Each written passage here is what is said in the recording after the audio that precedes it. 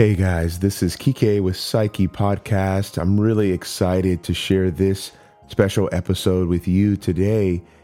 I got the unique privilege to sit down with 5 other guys to discuss Mark Murphy's new book, The Direction of Desire, John of the Cross, Jacques Lacan, and the Contemporary Understanding of Spiritual Direction. So in addition to Mark Murphy, there was Andrew Flores, David Roberts, Luke Grote, and Cadell last. All those guys are super smart and interesting and had some great things to contribute to the conversation. I think you're really going to enjoy this one if you're into Lacanian psychoanalysis and Christian mysticism.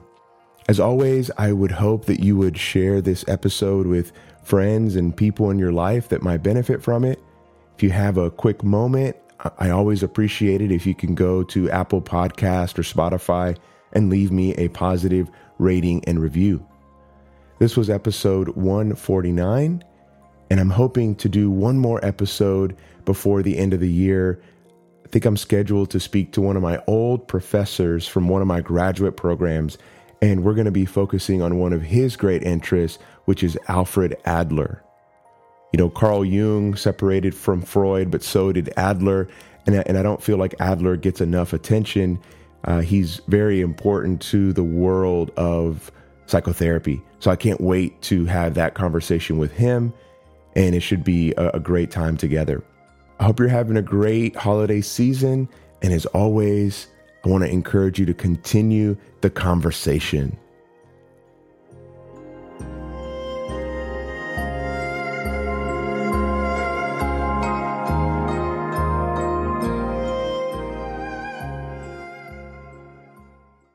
Thank you so much, guys, for being a part of this special episode on Psyche Podcast. The intended goal today is to discuss Mark Murphy's new book, The Direction of Desire, John of the Cross, Jacques Lacan, and the Contemporary Understanding of Spiritual Direction. So before we jump into the conversation, I thought we'd go ahead, maybe clockwise, starting with you, Andrew, and just maybe say a little bit about who you are and what your interest is in kind of spiritual direction or Jacques Lacan or just Mark in general. And then we can jump into the conversation after everyone kind of gives a brief introduction. Yeah, definitely. It's perfect. I'm Andrew Flores. I'm a autodidact, specifically in Lacanian psychoanalysis, or as I would kind of label myself, Freudo-Marxism, and getting my hands dirty in theology as well, not just in theory, but also in practice. I am a practicing Catholic, and I'm under the spiritual direction of, the main guest, Mark Gerard Murphy. So my interests are in psychoanalysis, both on the clinic and, how it's relevant in philosophy from thinkers like Slavoj Žižek, Lorenzo Chiesa, and like the Ljubljana school, as well as like how it could assist in social theory and theology. I have a podcast or YouTube channel called The Vanishing Mediators. I'm one half of it. The other half is Nick Castellucci, where we break down all the seminars of Jacques Lacan. We're currently on seminar 3 on psychosis. And pretty much like I just said, I'm under the spiritual direction of Mark. And so I think one of the great things is not only, am I currently reading his book, but also engaging in dialogue with him, about my relationship with psychoanalysis in theory as an analysan, and how I see it tie in with the concepts of his book and how I see it apply with my life in spiritual direction and questions concerning God, desire, truth, etc. So I'm really excited to have everybody on here and express what they feel, in relation to reading Mark's work as well. So it's good to not be the only one with Mark. That's great. Yeah, thank you so much for that. Okay, Mark, would you say, I know you've been on the podcast a few times, but maybe for any new listeners, just a few brief comments on kind of who you are and, maybe why you're interested in this? Yeah, sure. So I currently work at St. Mary's University in Twickenham, and the Gillis Centre. They've just opened a small campus in the Gillis Centre, and I bomb down to Scotland every week to go and teach courses on Christian psychology, Christian spirituality and psychology, and foundations in Christian spirituality, mystical theology, and philosophy. And I did my PhD under Peter Tyler at St. Mary's University. And my overarching focus has always been on the question of language and formation of the subject, and how that works in relation to theological questions with a pastoral orientation. So one of the goals in my work in the book, The Direction of Desire, was to take talking seriously in spiritual direction. And because I found that many manuals in spiritual direction, they emphasize the importance of listening and whatnot. But there are very few texts that regard spiritual direction in regards to it that examine language at a theoretical or proper level. So I wanted to do something in spiritual direction, the work that takes language seriously and takes language in relation to desire and the formation of the subject. And because of that, I took it in relation to John of the Cross specifically. So yeah, I'll say a little bit more about that, but that's me. Yeah, no, that's great, Mark. Thank you. David, would you mind going next? Sure, yeah. I'm David Roberts. I am a minister at a Protestant non-denominational church in Charlotte, North Carolina. I do not remember. Was it David Congdon that connected us originally? I don't know. I don't know. I can't remember. Well, it might have been. I had followed Kike's podcast for a while. That's how I became aware of Mark, actually. And just noticed a lot of intersecting interests, both on the psychoanalytic and theoretical side. In the last maybe 4 or 5 years, I've started to get into Freud and Lacan and Jacques. Todd McGowan was kind of my gateway into all of that. He's become a friend kind of just through those correspondences, and then the intersection of that work and theology and pastoral theology. So in that sense, the subject matter of Mark's book is very relevant, even if he's coming at it from more of a Catholic perspective, and I'm coming in as a heathen. And so yeah, I've been working my way through the book since it came out, and been following Mark on X, formerly known as Twitter. And yeah, I'm appreciative that Kike invited me into the conversation. Yeah, well, thank you so much for being here. I'm excited about your contribution. Okay, would you mind going, Luke? Sure. Hi, my name is Luke Grote. I recently completed a PhD at Drew University. I studied under Catherine Keller. And my dissertation was on the intersection of Lacanian theory and Zen Buddhism. I've just been devoting myself to Mark's book for the past several days. I haven't made all the way through it, but I love it. It uses Lacan very differently from the way I think I used the. Mark breaks it down to different Lacans. I was very much the philosophical Lacan, and I actually tried to. There's a lot of like sociology behind Lacan and necessary for Lacan. With the big other and law and language, and I kind of filled in the sociology behind that's kind of there in Lacan, but not explicit. So I did more of a philosophical and sociological approach to Lacan, and talked about using Zen Buddhism, a way of getting beyond the language. But I found Mark's work to be a helpful corrective. If we're a part of the big other is both out there and deeply inhabits us. And there really is no way of getting utterly outside of language or outside of desire. So, I found Marx just a really helpful alternative vantage point for using Lacan and spirituality, and certainly more consonant with a Western spirituality than mine is. And I took a different approach where I combined the philosophical Lacan with a more Eastern transdiscursive spirituality. And I don't think actually what we're doing is mutually exclusive, but like I said, Mark has helped me to sort of correct some of my overstatement, and I'm appreciative of that. That's awesome. Thank you for that. Yeah. Okay. Maybe Cadell, you could go last, and then we can jump into the conversation. Pun intended. Didn't even notice that. I like it. No, it's good. So I'm I guess the creator and founder of Philosophy Portal. I just actually have been spending the fall teaching Lacan's Écrits.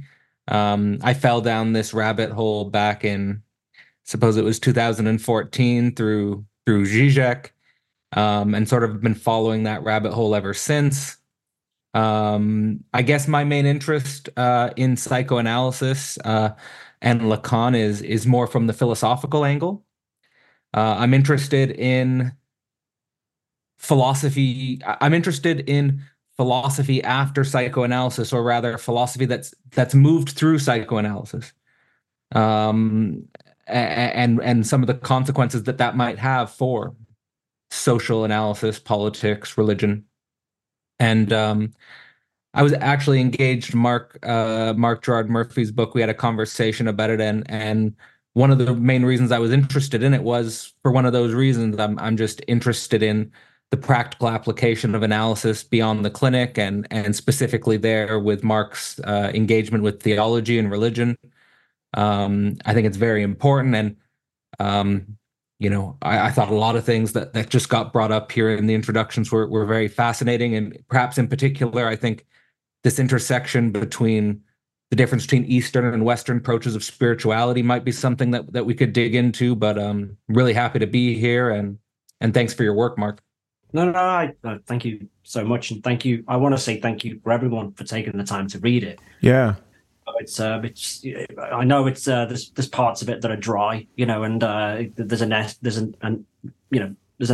something necessary about that. But taking the time really to go out and read the book, because I know it's not cheap either. But I'm very appreciative, and thank you for having me here. Yeah, absolutely.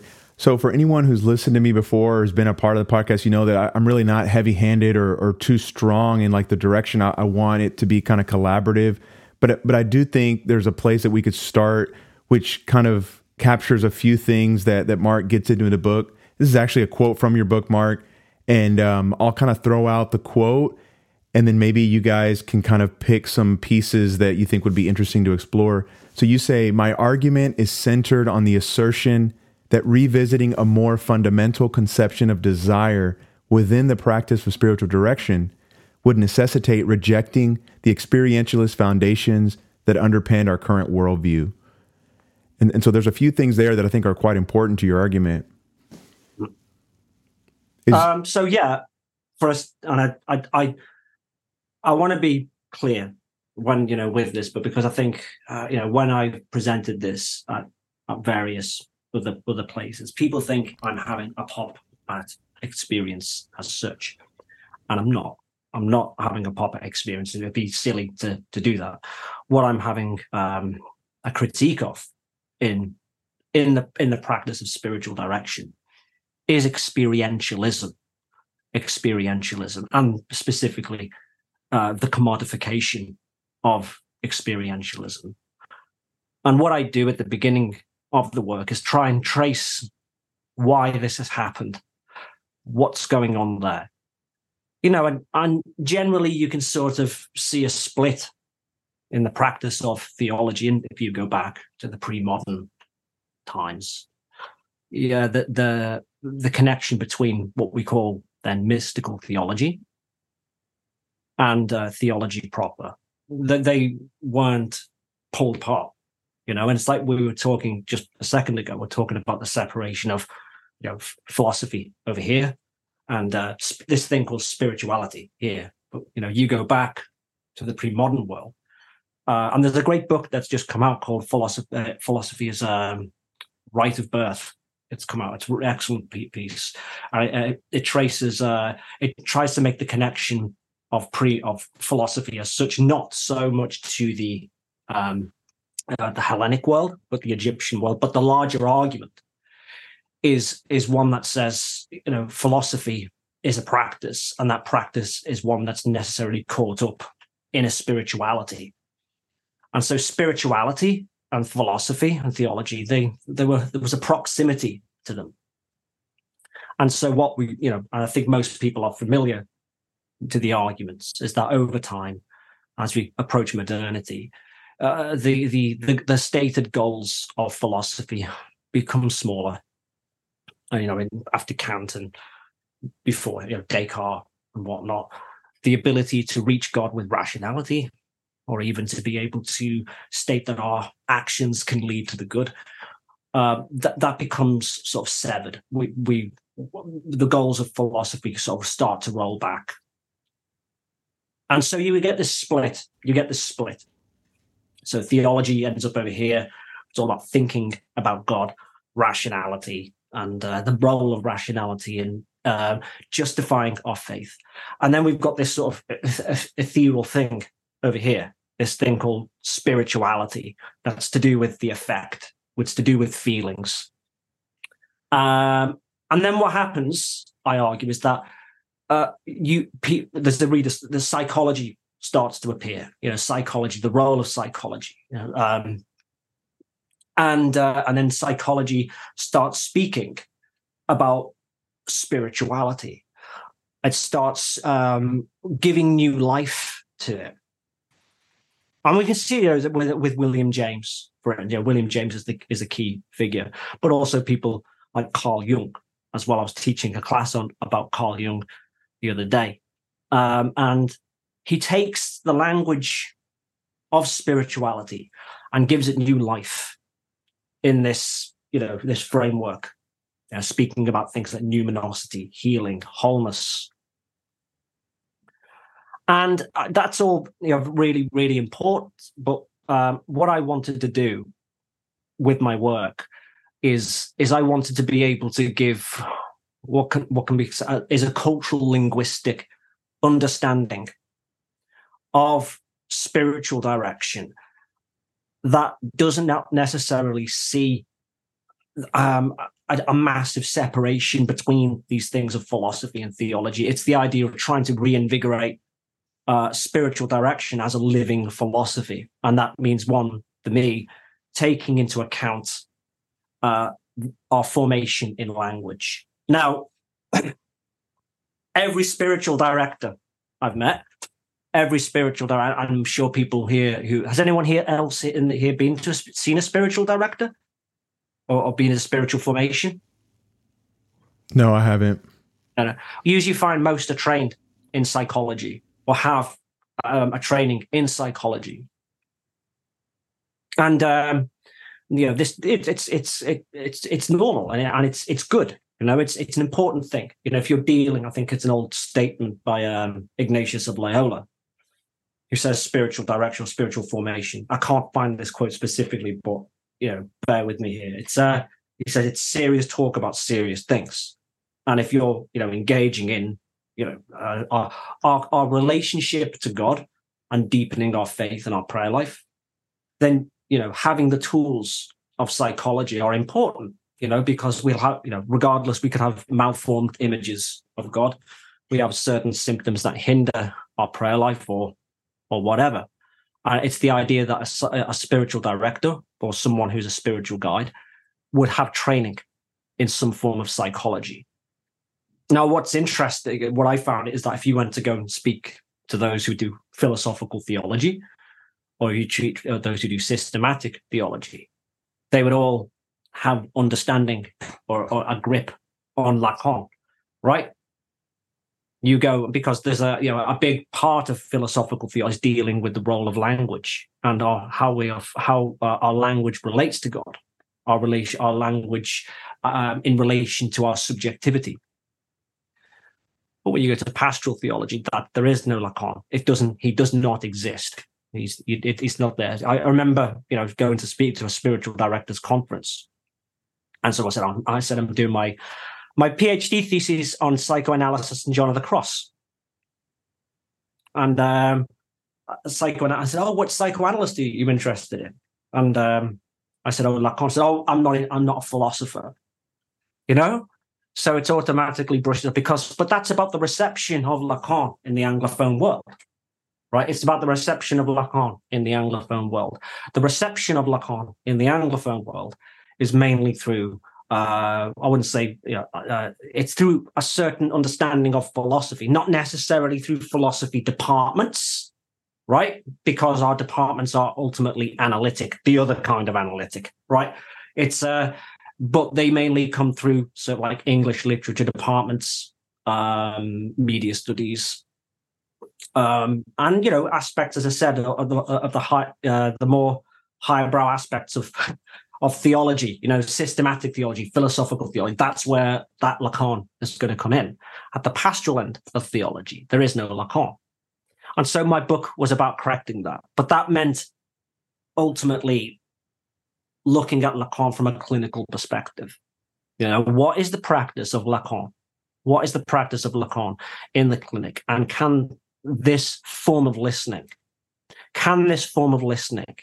be of use in the careful listening of spiritual direction?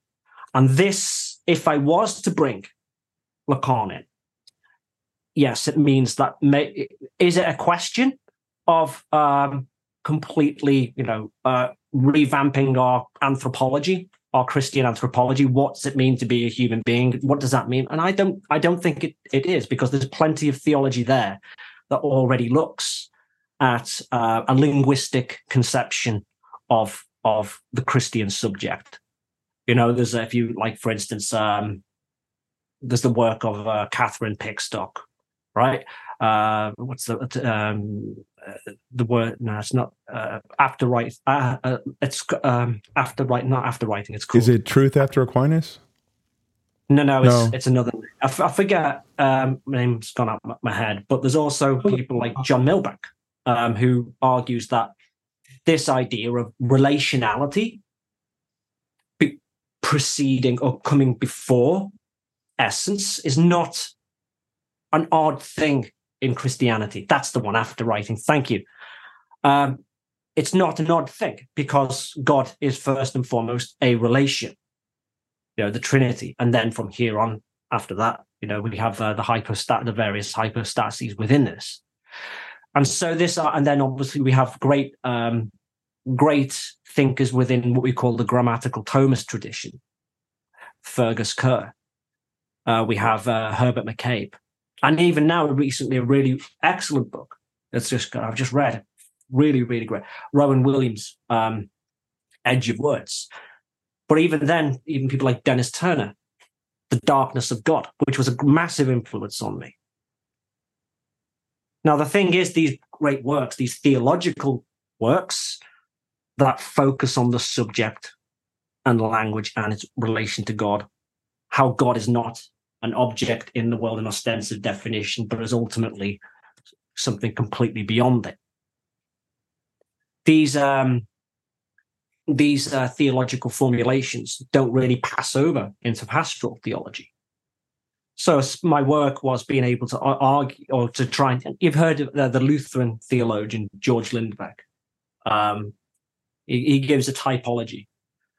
He talks about, you've got three major conceptions of what we can call Christian doctrine. The first is what he calls the cognitive propositional model, which is the traditionalist idea, like an almost vulgar realist idea. I suppose in some sense we could call it, sense immediacy. This idea, right? I can prove God exists in a certain way. My rationality latches onto things, and I can ostensibly say what they are. it's a very straightforward understanding, and it's one that defines a traditionalist metaphysics. And then he argues this sort of falls away, and what you find is a shrinking of theology and the goals of theology to become more focused on the effect. And he calls this the liberal experientialist model.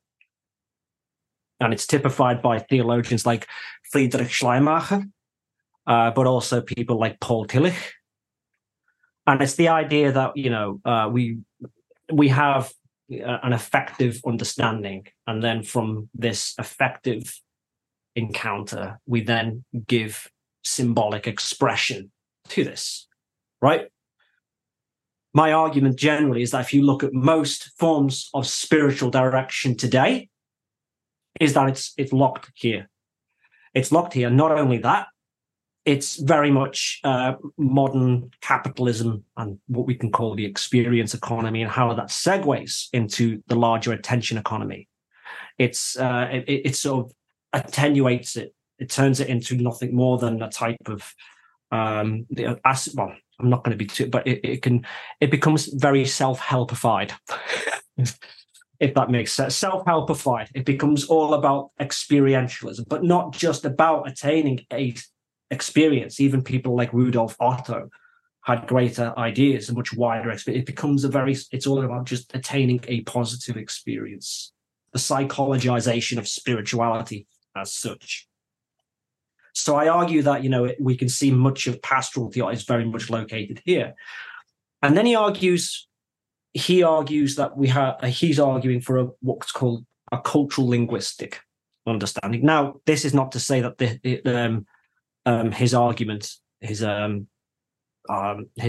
work is not without problem, because there is always what we call the limits of narrative. There is the limits of narrative, and we can talk about the senselessness of the signifier. Lacan is one of the great things about Lacan is precisely this. And so what I wanted to do is I wanted to be able to bring in some of the theology of a cultural linguistic understanding of the subject, and how this relates to spiritual formation, but also looking at how the limits of narrative in relation to that, qua the apophatic tradition. This, and Dennis Turner, as I said, was great in this because he speaks not about John of the Cross, because he argues that there's been a psychologization of John of the Cross, but he's very much arguing it within the remit of philosophical theology, saying that people think he is arguing about attaining some type of dark, sublime experience, or there is a psychologization of the dark, what we call the dark night of the soul, and so therefore it ends up just about this expression of depression. And what he says is that this isn't what he's about at all. What John is trying to get at is not trying to articulate a dark experience, but rather giving a poetic expression to the darkness of experience itself. And in that poetic expression, there is a type of freedom attained. And I wanted to be able to show how this, I remember a while ago, I went to a conference and I was presenting some of the work. And one of the things that I was, I think that one of the goals of spiritual direction is to help people encounter this dark night, right? Or the dark night, to be able to tarry with it. I think it's important. I think that we can speak about this in terms of metaphor of the Christian desert, the desert fathers, or whatever. And I remember someone saying to me, "Oh, this is very, very dangerous. To make someone have the dark night." But what the problem in framing it this way is that they were framing the dark night as some sort of ineffable encounter where everything falls away and you're hit with some sublime, opaque reality you cannot fully understand. And I think that in itself is not what it's about. I follow a lot of the work of Nicholas Lash. Here is that they talked about Easter and ordinary. We talk with, and also Andrew Prevost, he talks about the idea of a mysticism of the ordinary, and that's what I believe one of the aspects of spiritual direction is to help people uncover that aspect of themselves, that aspect of their language, that helps them to be able to undo certain perspectives that they have about God, about prayer life. And through this process, they can achieve what Lacan calls a scant freedom. So yeah, that's the. I've written some a thing here that I've put down. I'll summarize some of the points here. But it's I said my research indicated that many spiritual directors are committed to a psychological forms that do not emphasize language formation. Rather, there is more of a focus on the centrality of experience. Experience comes first, then language. They thus focus on understanding experience as occurring beyond language in a conjectural internal space within the subject. Moreover, this experience becomes loaded with certain psychological tropes that conflate healing, wholeness, numinosity. So if we consider language as an integral part of our ensoulment, as per McCabe and others who have just mentioned, then spiritual direction must seriously engage with our existence as speaking bodies, or what Lacan calls parlette. It must begin with the understanding that we are beings who communicate. Therefore, I aim to present a cultural linguistic perspective on spiritual direction, with all caveats about the limits of narrative, that focuses on our language, how our desire is interwoven in our dialogical relationships and linguistic practices with others and the world, and how it expands into an abundance that we can refer to as God. And this also meant that to maintain this linguistic formative emphasis, I needed a psychoanalytic method that facilitates this without impeding the process. Simply put, if I adopt a cultural linguistic approach to spiritual formation, then the psychological approach that functions as a complementary tool should not be liberal experiential, as classified by Lindbeck's typology. So that's why I picked Lacan and John of the Cross, both on the emptying of the subject, and are both suspicious of experience as being an arbiter for truth. John warns of consolations, whilst Lacan saw a danger in giving an overemphasis to the imaginary aspect. Does that make sense? Yeah, no, that's really great. And I think there's a lot in there. I'm wanting to open it up to whoever may have a question or something that you want to kind of tease out from what Mark said. Yeah, please, Andrew. Yeah, Mark. So, I mean, we've talked about this multiple times, but I think maybe to elaborate on the position between Lacan, language, the subject of The Dark Night of the Soul, and John of the Cross. I guess, how would you situate Lacan's use of the registers, not only in spiritual direction, but also in the thesis you propose? Because as you're saying, like, the arguments that you're contending against are those of locating the subject of spiritual direction and God on this reduction of feeling and experientialism, which I find analogous to Lacan when saying that the subject's not the ego, the subject's not the I. And like in Seminar 2, he criticizes Leclerc and he calls him a little idolater of the subject. And he's like, I only put the subject in this model just to make it useful, when the subject is non-localizable. And it seems like what you're arguing against is a type of spiritual direction that seems to be localizing what would be a point for realizing God, experiencing God, or this mystical experience with a subject that is localizable on what would we call like an imaginary plane to use. No, that's precise. I should have mentioned this as well. It's the question of, we have, people go to spiritual direction. You sit down and you speak, and there's a demand placed upon the director, and the director is supposed to give you a nice snippet, some piece of advice that is handed back to the subject that's located there, and we know it's who they are, and then they have that, they get some gratification, they go away, they come back again, and it happens again and again.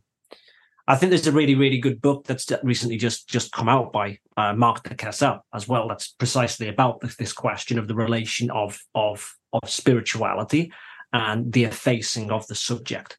That's called The Effacing of the Self. That's just come out, but it's precisely this. I think people come to spiritual direction precisely to inflate the self or the I in a dyadic relationship, and you can end up with people getting attached, and there's aspects of transference that go wrong. It's the whole point of spiritual direction is precisely to realize that this dyadic aspect, it needs to give way to the third. And that third, to focus on the other, the symbolic order, does mean ultimately that the ego falls away and falls away, or there is a questioning of the I, and there is a mutual entertaining of uncertainty. There has to be, and so I don't know if that quite answers your question, but we're talking about the three registers, the imaginary, the symbolic, and the real. And where we in spiritual direction, the process is always, I think, and even if you read John of the Cross, he constantly reminds. Obviously, he's not using the language that we utilize today. We're using in Lacanian terms, but he says constantly we need to be able to remember that the primary director is not it's not the director, nor is it about giving in to the directee or whatever, but it's about the focus on the presence and discernment. Discernment is the key of the presence of the Holy Spirit. So it's that transferring that to a Lacanian key. It's about always remembering that in analysis, as soon as you give way to the dyadic, then you put very succinctly there, it can fall into a type of idolatry of the subject. Does that answer your question? So. Right, and especially it does, and especially just to kind of top off what we've talked about with my questions concerning the theological turn in phenomenology with people like Jean-Luc Marion, who want to eradicate a metaphysics of presence, but with the saturation of the phenomenon in this sort of Husserlian phenomenological subject, it seems like this question concerning God, even if it's groundless or in the gaps, seems to come up in things that seem to locate in an imaginarized form, bracketed in perception and stuff like that. I think the overemphasis on feeling, when people come, is precisely in many ways the overinflation of feeling as a type of arbiter of truth is precisely because of the gap that's left because of a failure in metaphysics. It's to do with that fact. It's to do with the fact that because we know we have to be more humble in terms of what we can expect metaphysics to achieve, even if from say Marion or the phenomenological tradition, that I'd automatically be suspicious of it altogether. Then there has to be a focus elsewhere in terms of how we're talking about God. And so yes, people will ultimately come to spiritual direction with these with larger questions about how that unfolds in their life, and that will come in terms of a relationship to experience. Yeah. David, I know at some point you have to hop off, so I wanted to make sure that you had a chance to, ask a question or explore something with Marc. Yeah. I probably got, it'll depend on how quickly my kids get home from school. I get that. My house will become an untenable place for recording. Our house is always full of massive, big Irish families. So I'm always half expecting the kids to bomb through the door here. So it might happen. We'll see. But yeah, I can jump in here. So what I have experienced insofar as I've gotten in the book and just listening to Mark kind of unpack it further. So in my context, like I said, it's Protestant non-denominational, and I would call it progressive, kind of post-evangelical. Most of our folks are coming out of more evangelical Protestant context in the United States. There is not a lot of there's not a lot of interest in what I think I might call like proper spiritual direction, but there's a ton of interest in sort of this sort of like quasi merging or synthesis between a spiritualized like cognitive behavioral therapy or psychology. And so my challenge, especially as I've gotten deeper into psychoanalysis and Lacan and some of that, if I'm having a one-on-one conversation with someone and sort of poking and prodding into some of the assumptions that they simply take for granted when it comes to just their experience in therapy or their experience in the world or what they're inundated with in their life and social media and their relationships, undermining and drawing questions around this sort of experientialist longing for wholeness and fulfillment and positivity. Mm-hmm. Epiphanies are had. Where it gets tough for me is, in a preaching setting or in a teaching setting when I have a larger group of people, and there is just this addiction, obsession, even defensive, circle the wagons around sort of protecting positivity, protecting this sort of experiential pursuit of wholeness. And at that point, the jargon and the inaccessibility, of Lacanian thought and just other psychoanalytic thinkers. I mean, folks like Jacques and even more so like Todd McGowan make that stuff more accessible. But I think one of my biggest just personal pastoral challenges is expanding the application of some of these ideas in this work outside of just one-on-one discipleship conversations, which is maybe, spiritual direction. This is maybe more what that's geared towards, to the broader sort of pastoral office. Mm-hmm. No, I think that this is a really interesting, and I think, so you have, this has already come up, the split subject of Lacan, mm-hmm. it's the heavy philosophy, the jargon-filled aspect of Lacan as a theoretician and a deeply systematic and huge theoretician. And if someone's coming up to you with theological questions about wholeness, and they have a predisposition for it, and that's where they are in their journey and whatnot, and then you are going to hit them with a whole bunch of Lacanian. It doesn't do much. It doesn't have much effect. Yes, it might cause some type of philosophical interest and stuff, but usually it's okay, yeah, it's not. And so even getting people to make the connection, the theological and even if people in theology, you'll get people who are really interested in Lacan and they understand Lacan, but when it comes to their spiritual life, there's no movement between the two.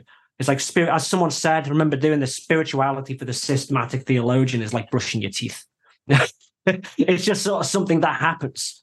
So making that leap, even at a theological level of trying to utilize Lacan as a clinical practitioner, is something different. And, this is what I was speaking to my students, about, trying to, talk to them about what's the use of Lacan. It's so difficult, but in practice, it's just a form of listening. It's Bruce Fink says it. What is it? It's a listening sideways. It's what are you bringing to them? And there's been plenty of articulation about what happens and what you'll find when I know Andrew, you're seeing a Lacanian psychoanalyst at the moment, right? It's when you go, and I did this. You have to, you go to you sit in your analyst and you're speaking and you go, oh yes, and you bring out all the I think I'm in the imaginary, I think that there's been a fragmentation in the symbol. A good analyst would say, stop using those terms, right?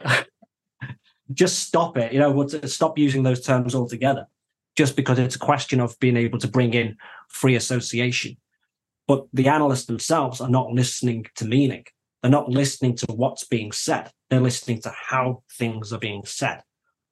And the only thing that you bring back to the person, and this is why I'm trying to get people to spiritual directions, but what you bring back to them and you're reflecting back to them is what's from them. And then in that process of discernment, a nice Ignatian term, what they're listening to and what you're throwing back at them or mirroring back to them, they can start to engage in a type of reflective practice, if you wish. And, they can find something and, maybe it'd move them onto it. I think, that's something that's always been in the Catholic Christian, most forms of spiritual direction, from Ignatian spiritual direction, wherever. And I believe Lacan brought that over, in a different way, in the process of spiritual, of psychoanalysis. And he says it in a key quote in the book.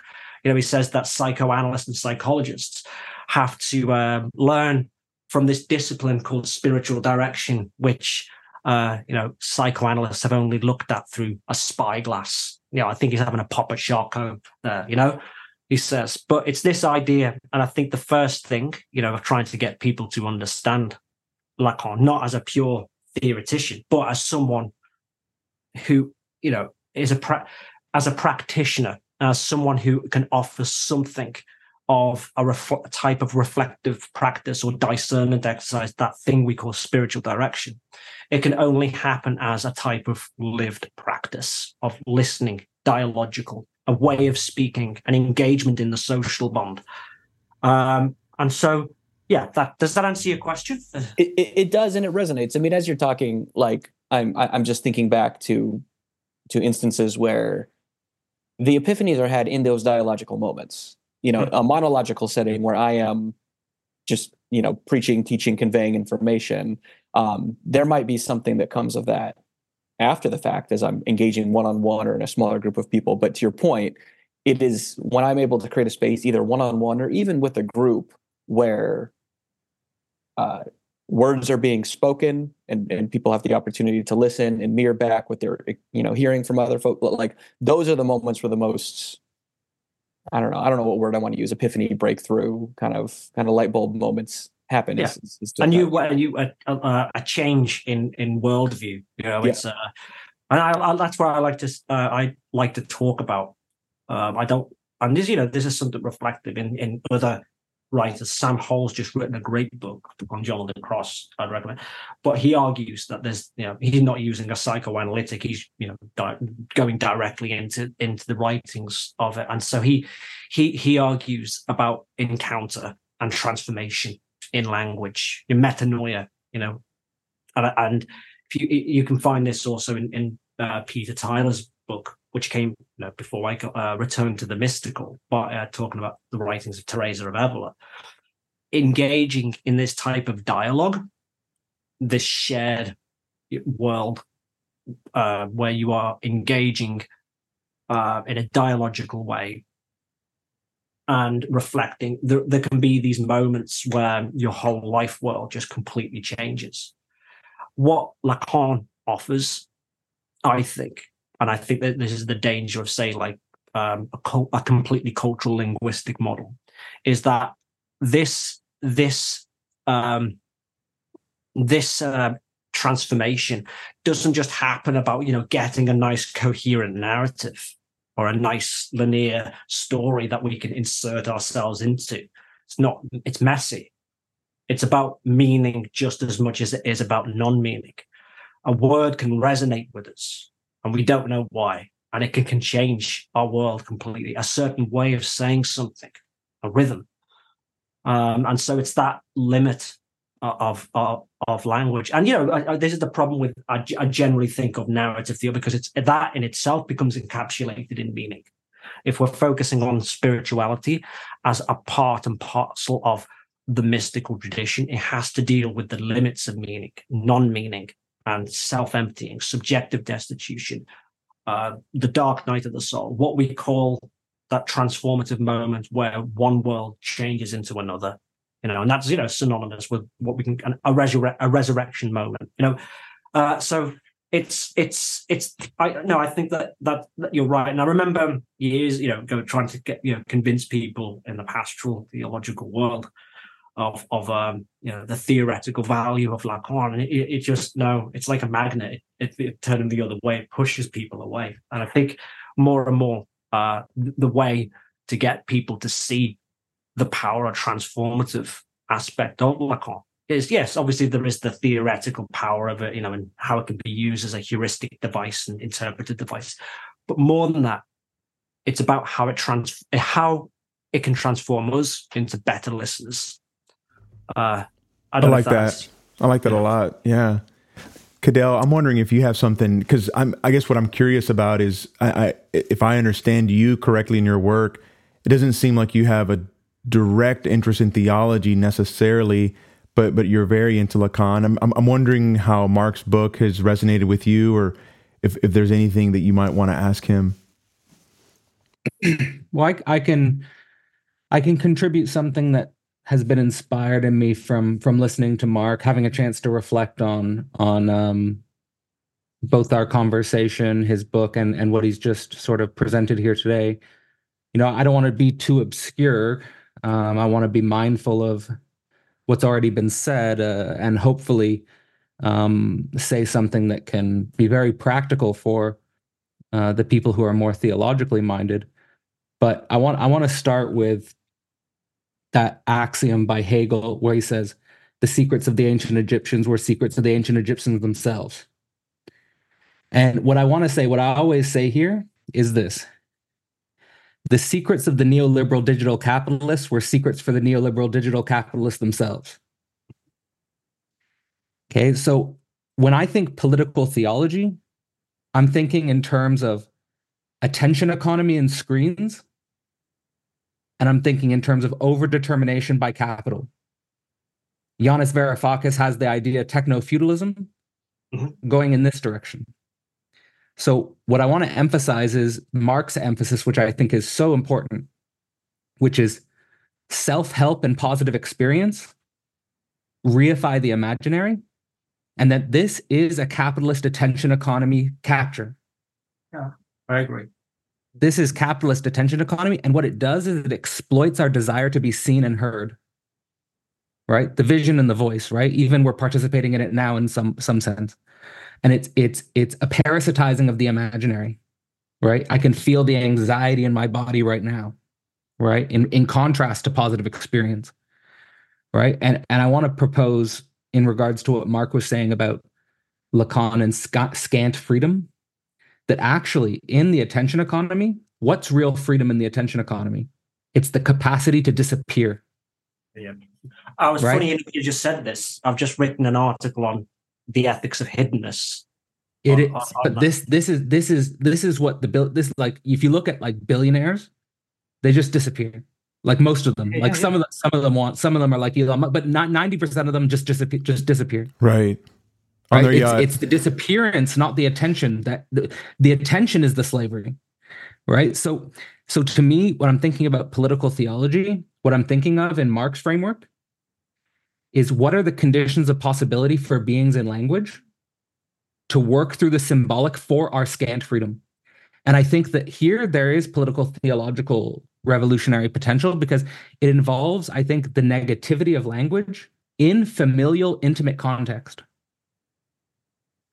And that means working through, like if we're alone, we get stuck in entrepreneurial models, right? If we lose family, if we lose intimate foundation, we just get caught in the capitalist attention economy. So I think, but at the same time, family, obviously, there's just a fundamental negativity there, right? To work through like a marriage and kids and all the things that come with that, and extended family network, right?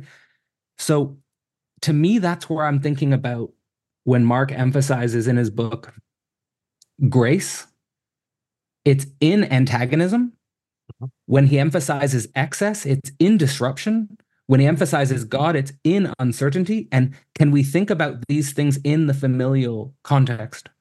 And here I might bring a weird connection and then I'll stop, is I think with this conversation of psychoanalysis and theology, we need to think the father. Mm-hmm.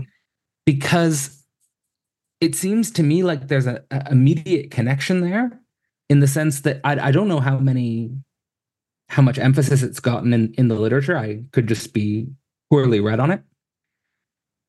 But it seems like in the Écrits, Lacan is pointing towards the condition of possibility for a father. He's thinking about the father. And what does it mean to be a father? As almost like not like in any sort of any of Aristotle's four causes, but as a first cause. And the interesting thing that I thought was, when Lacan's reflecting on what the subject wants, he says the subject either wants a dead father or a father that has perfected desire. In other words, a subject of the drive. And I think this is what's lacking when we're dominated by the imaginary. Mm-hmm. We don't have any fathers. No, I think that because everyone's dominated by the imaginary. So I'll end there. That's so good. It's so good. So, I can see that David's got to run, but thank you very much for your conversation, and thank you for taking the time to read the book. Yeah, David, thank you. Thank you. Yeah, no problem. I got it. Yeah, sorry guys. But I feel bad. I love what Cadell just said, where this is going. So I will definitely listen back, and I'm excited. So take care, y'all. Okay, peace. So just I think the attention economy. So talking about the book, we have the birth of what we call the experience economy, and then I argue that we've segued from there to the attention economy, and we can call this the larger aspect of the screen economy as such. And it is part, if we're talking about what neoliberal capitalism is now, that's what it is. To the extent that actual living products, sort of actual products like tangible things don't really exist as much anymore. It's all about the giving pure experience through the screen, so to speak. And so we can speak of the neoliberal capitalism as a type of spiritual direction as such, an ersatz one, insofar that it just and we can see this, how saturated it is. That's a key term, and Andrew brought this up. But we can see how saturated it is with these sort of self-help technologies. It's absolutely everywhere. And more than this, what you find is a type of shrinking of language. And so, you mentioned, Cadell, this anxiety. One of the experiences, I think, and you can see that because of the attention economy, people lose attention quickly in conversation. People don't have the ability to be able to focus on it. So you'll find people trying to say what they need to say as quickly as possible, or shrinking down key nuance to nice little snippets. People can't. Even the question of listening has sort of gone out the window. What we find now is we write more. We are scriptorian beings. When I think, and what you said before about the idea that in this economy, Byung-Chul Han writes about it. The idea that we are all caught in this sort of endless proximity where we are all seen, and to be seen, it means that we change our presentation phenomenologically to others. We want to present ourselves in a quantifiable way. We exchange ourselves, or the importance of narrative, for information. And this information is something that malforms us.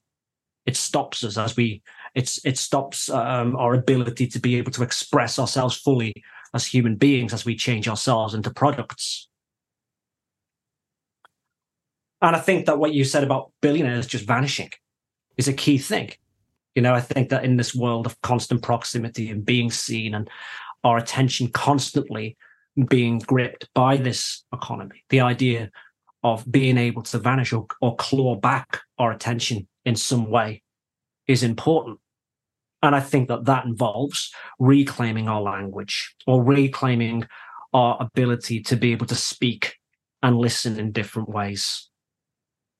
And I think Lacan and John of the Cross is absolutely key for this. And, Simone Weil, she says that,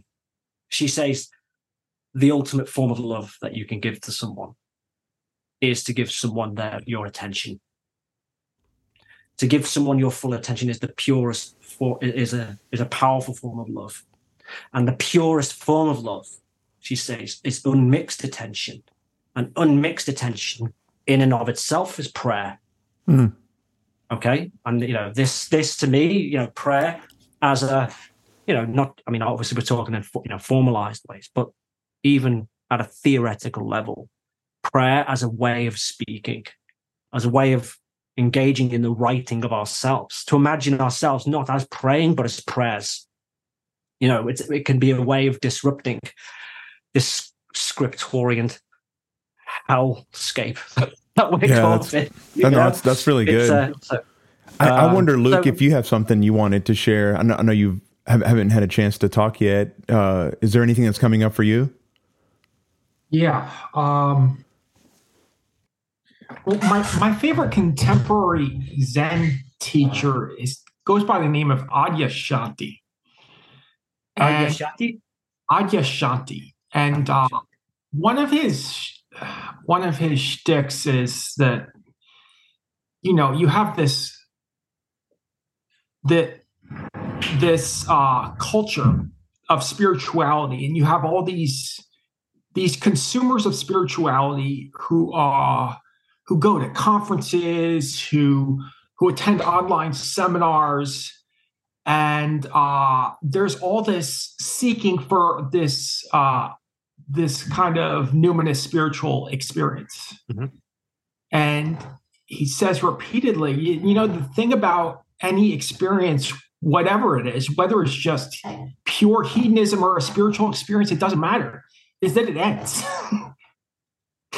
It ends. Yeah. The experience, then it ends. It can last a month, but it's going to end. Right. And at the same time, this is a writer who, like other Zen teachers, is partly trying to produce a certain kind of experience. But there's these teachers, you find this in Zen and Advaita Vedanta, they're pointing to something that is other than what happens in experience, but it's not other than experience itself. It's sort of this groundless ground of every experience that you miss by seeking a certain kind of experience. That's a nice way of putting it. Yeah. Through an accumulation of experience, right? Mm-hmm. And so one of my critiques of Lacan is that sort of all of consciousness is unequivocally egoic and imaginary.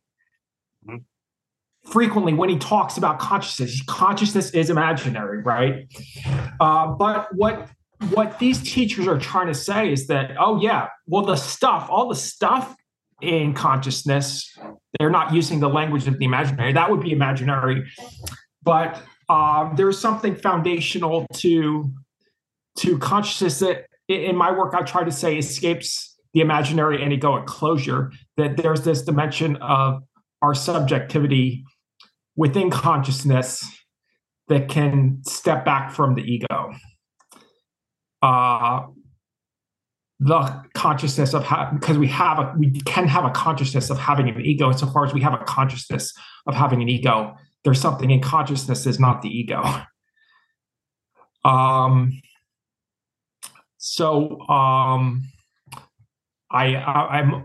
almost wholeheartedly agree with your critique of experientialism, but in some of the experientialist thinkers that you pointed to, whether it's Schleiermacher or Carl Jung, I think there are elements that can be retained and can be helpful.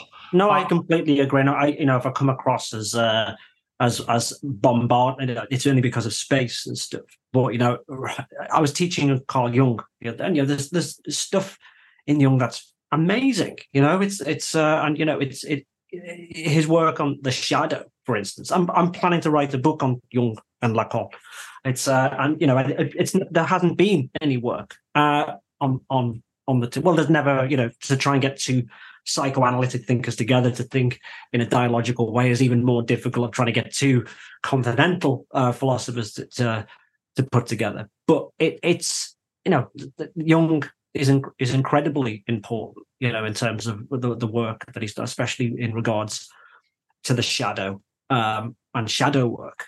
And to be asking questions about the relationship to the shadow to the real is something that's of fundamental interest. But I'm interested in this idea of, if Lacan offers this sort of derogatory idea of consciousness, of experience as such, as being related only to the ego, and you're saying that this is a truncated idea of what the ego is. If you read these spiritual writers, they offer a way of being able to locate consciousness, not just at this sort of delineated level, but there is also, to forgive the phrase, an ego of the real, or a consciousness of the real that's beyond this, that points to transcendence. That is something that sounds. What did you say the name of the writer was again? I forget. I've got short-term memory problems. This is Adyashanti. Adyashanti. Okay. Is he Zen? Is it Zen? Yeah, okay. I will look this up. Thank you. I'll definitely look this up. So as we maybe come a bit to a close, I'm thinking of you, Andrew or Cadell. Do y'all have any kind of final comments or questions that you want to kind of throw out there? Sure, yeah. Especially off of Cadell's point about this going off of the saturated phenomenon, or like the saturation of what we see in the digital age and of neoliberalism today. I think one of the important concepts and vanishing mediators that we see that makes one oscillate between, as Cadell said, this dead father, or someone who's mastered the drive, or someone who's mastered desire, which I would think would be a more towards perversion, is the superego. And I think the superego at one point maintains this distance from realizing the unconscious and traumatic real of the core of subjectivity, this negativity, and at the same time promising with the fantasy that it encapsulates with the axiom of enjoy.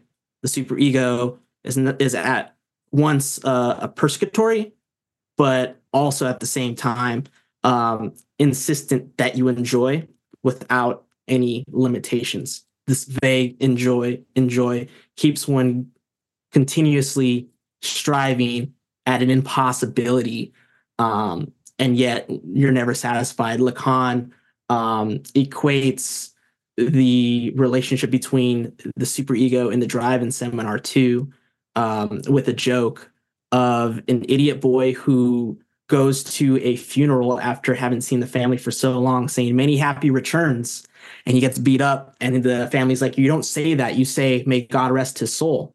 And so he goes to a wedding 2 weeks later, and right when the groom was about to say his vows and I do, he says may God rest his soul. And so whether it's psychoanalysis or spiritual direction, you always learn from error. And I think that there is a sort of dialectic between a failure that keeps one repeating, and then a dialectic to kind of overcome one's symptom, or in spiritual direction through this failure, because of the key of language is naming your desire. And I think whether it's psychoanalysis proper or Marx Lacanian reading of a new type of spiritual direction, language naming your desire, which is something retroactive, kind of brings about something new, which keeps one from falling into this insistence of error of experientialism, which is, dictated by the irrationality of the superego. It's a really interesting point that you just said, because Michel de Certeau, who was Lacan's student and also one of the greatest spiritual writers, full stop, in terms of, he wrote a whole huge tome on the history of spiritual direction. He's in his heterologies text. He says that you look at Lacan, look at the writings of John of the Cross, and you can see this in relation to Lacan. You'll see that both are writings of failure, insofar that John of the Cross states, or all of the mystics, the object that they're getting at, this objective enjoyment, it is not it, it is not it, it is not it, it is not it. And I think that, the idea of this, we are caught in this logic, in if we're, and I said, this structure that we're in is a type of ersatz spiritual direction that directs us to constant enjoyment. And yes, and you can see that we are in, this, that we see a type of, the absence of the Father is always a return of the Father in terms of superego injunction, the injunction to enjoy, that closes gaps, that saturates us with this sort of false plenum, where we are constantly driven towards satisfaction in this sort of disembodied digital reality, where everyone can have every experience but ultimately owns nothing. I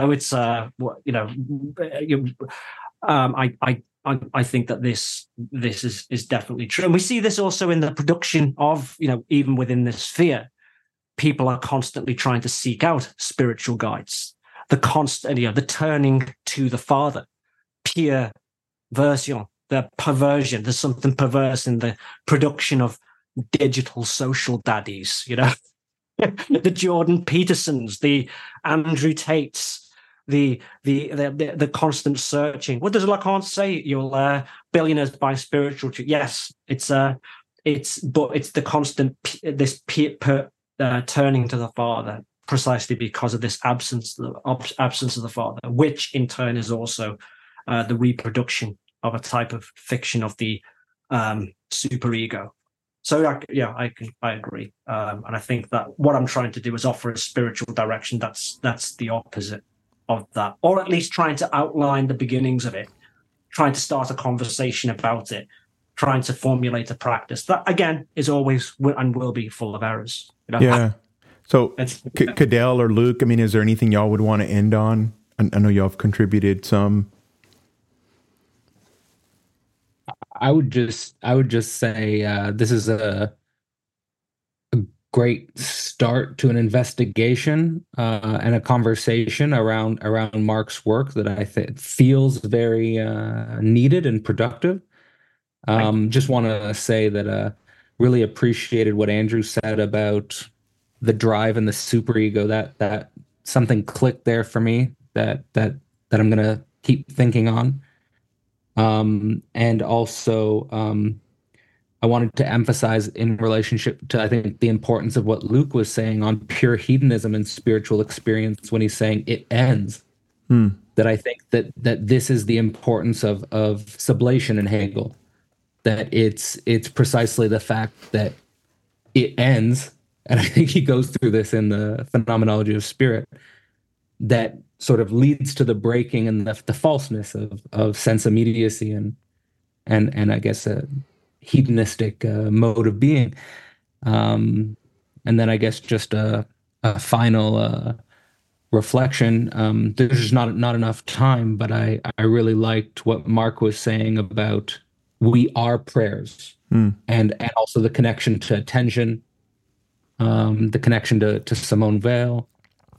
Lots more to say, but really appreciate you holding space, Kike, and thanks for the info. Yeah, thank absolutely. you for inviting. Yeah, thank you all so much for being here, and thank you, Mark, for writing such an incredible book. Thank you for taking the time to read it, and I'm appreciative of to have this conversation. But it's also just a final reflection that just came to me there. I'm talking about an end of an experience, but we are talking about the importance of the end of analysis, right? The ends of analysis is an important thing, but it also brings up questions about what is the end of spiritual direction. which I think one of the things that's different about the end. This is something that was, from my old theological training, is that spiritual direction does not have an end. Well, it ends in God, it ends in something bigger.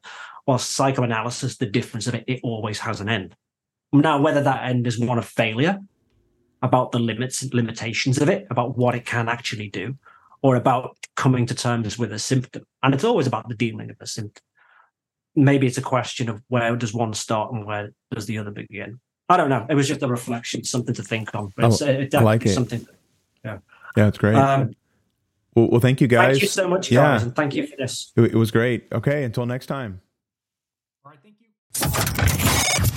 you.